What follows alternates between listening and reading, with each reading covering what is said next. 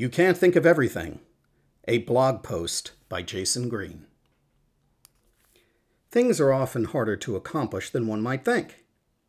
For example, how does one craft HOA covenants to cover all eventualities? But I'm getting ahead of myself. Let's work on this together. Many a task seems elementary, especially to those who have not tried it.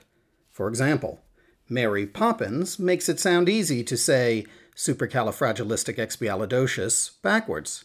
Experience teaches us that what at first glance may look simple or straightforward may be more complicated or convoluted upon deeper study.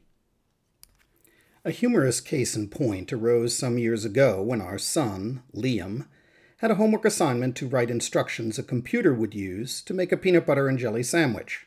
How hard could this be? Liam has always loved the transaction and wanted to buy lunch at school. Our daughter, Charlotte, desired something from home and had a PB&J or turkey sandwich almost every school day. Consequently, Liam had seen the lunch prepared countless times. Actually, I probably could generate a pretty accurate tally, yet was always an observer, never a preparer or even consumer of the sandwich. I suggested that Liam give me instructions, and I pretended to be a machine with a literalist streak. Liam started simply with, "Take 2 pieces of bread." Of course, things would have gone more smoothly if he told me first, open the bag that contained the loaf. Eventually, we had the bread out and in position. He then intended to ask me to spread jelly on one slice, but having learned from his earlier mistake, instructed me to open the jar first.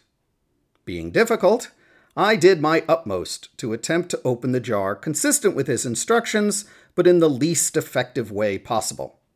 For example, twist open the lid leaves me at liberty to turn the cover clockwise, which is not helpful.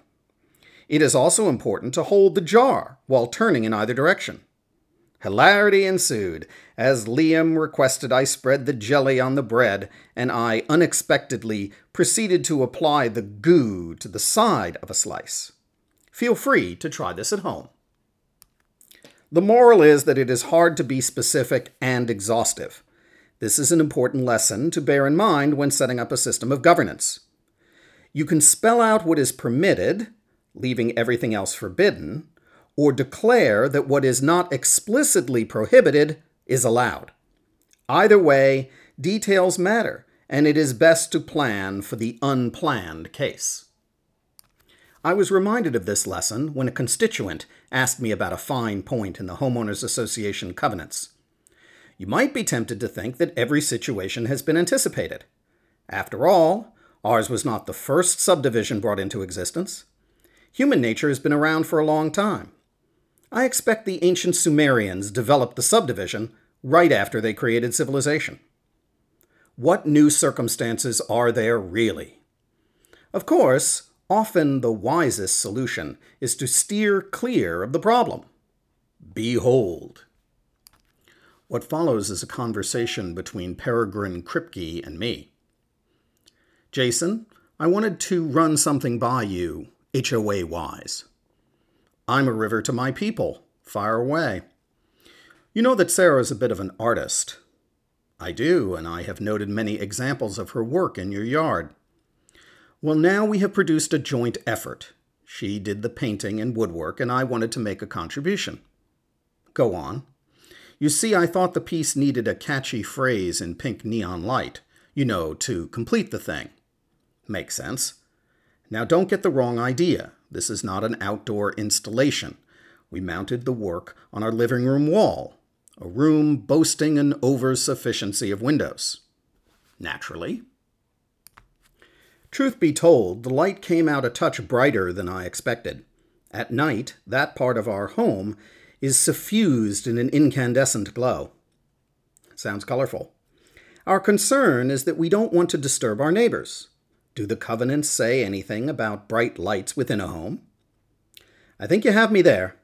I expect they are silent on the matter. Fortunately, in their finite wisdom, the authors of our covenants anticipated special circumstances and gave us a mechanism to address them. May I refer you to the Architectural Review Committee for comment? Great. As you know, I am on the ARC, so I will just explain to the other members what we are doing. There should be no issue, since you can only see the glow at night. We know people love our outdoor displays. They certainly invite comment. Well, it sounds like a plan. I'll leave it to you to run this by your committee. Thanks. I knew you would understand. A wise man knows to avoid the quicksand. Postscript. Viola mentioned to Sarah that she had heard about the pink neon sign and would love a closer look. Sarah was happy to provide a viewing and commented that at night the light is much more visible than Peregrine and she had expected. Further, it pulled red more than pink when seen through the windows. Not a day later, a neighbor buttonholed me to complain that at night the Kripke house looked more than a little like a bordello, and what was I going to do about it? Oi!